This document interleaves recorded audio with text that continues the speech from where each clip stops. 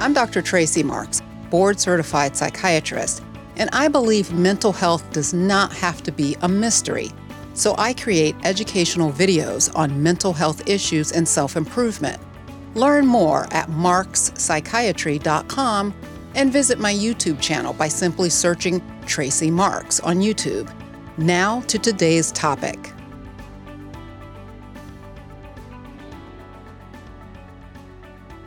ADHD and bipolar disorder can look very similar to one another, but they are treated very differently. So it's important to get it right as to which is which.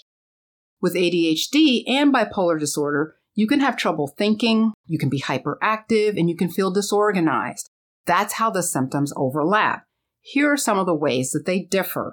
And for the purposes of this, I'm going to use the term mania, but everything I say can also apply to hypomania. First is in the area of energy. With mania, you can feel as though you have unlimited energy. And it's not just in your head. You can actually have the capacity to just keep going until the episode is over. With ADHD, you tend to feel like you're more on the go or hyped up, and you may even intend to do a lot of things. But your energy is not unlimited, and it doesn't have that superhuman quality to it. Speech. One of the symptoms of mania or hypomania is pressured speech and racing thoughts. Racing thoughts is an internal experience. In your head, you experience your thoughts moving quickly from one thing to another. Pressured speech is something that someone else observes of you. The person you're speaking with can feel as though you're talking without any pauses, and it's very hard for them to get in a word. Because your thoughts are racing, you may interrupt someone while they're talking. On the other hand, with ADHD, you can interrupt people not because of fast talking or racing thoughts, but you may have just zoned out while the person's talking and not even realize that someone's speaking to you. And just interrupt people's thought. Honey, have you seen my glasses? In the middle of the conversation. Next, mood. With bipolar disorder, your mood changes are random and they cycle, meaning they come and they go. In the classic picture of bipolar disorder, your mood states alternate from depression to mania to depression and then mania. However, you can have recurring episodes of depression back to back or mania back to back. The mood states don't have to alternate.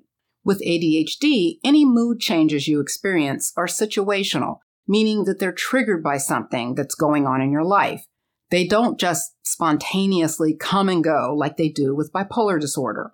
Let's look at impulsivity.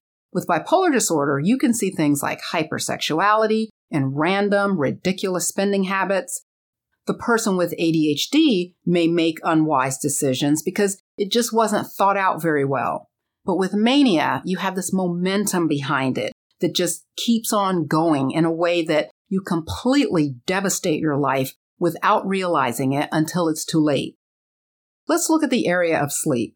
With mania, you have very little, if any, need for sleep along with the increased energy. So you may stay up painting your home, reorganizing closets, starting a new business, and all kinds of seemingly exciting, productive things.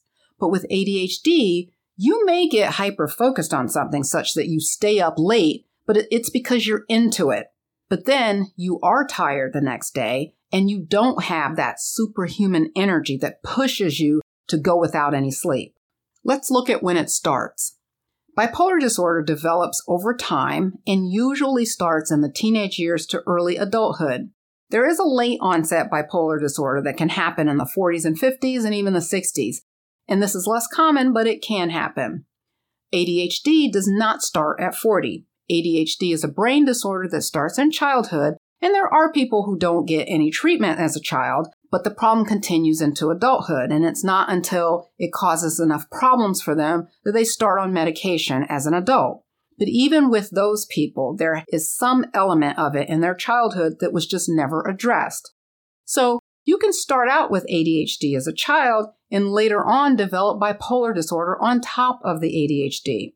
The clinical term for this is comorbid conditions. It means that you have two illnesses occurring at the same time. On the issue of medication response, bipolar disorder needs mood stabilizers to control the ups and downs. If you have ADHD, then later develop bipolar disorder, your ADHD problem is going to be worsened by your bipolar disorder.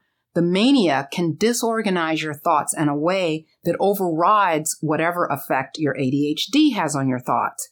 It's like the mania becomes the dominant problem. So your ADHD may no longer respond as well to stimulants alone. Also, your stimulants can worsen your mania because it can speed you up even more. So it gets complicated treating poor concentration in someone who has bipolar disorder and ADHD, because your ability to focus can fluctuate depending on the mood state that you're in. In contrast, with ADHD, your attention, focus, and concentration respond to stimulant medication alone. You don't need mood stabilizers to help you think.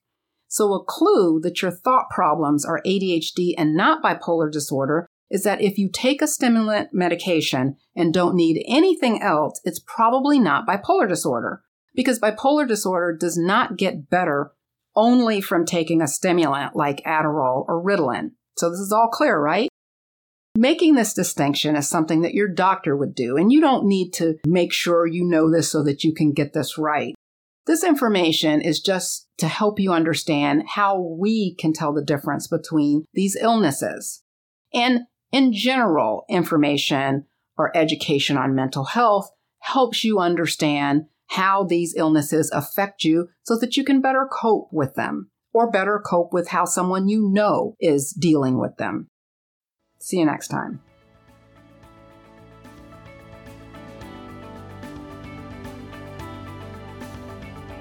Thanks for listening. If you have any feedback, questions, or would like to submit ideas for shows, check out our website at Ars Longa Media, and that's ARSLONGA.media, or send an email to info@arslonga.media.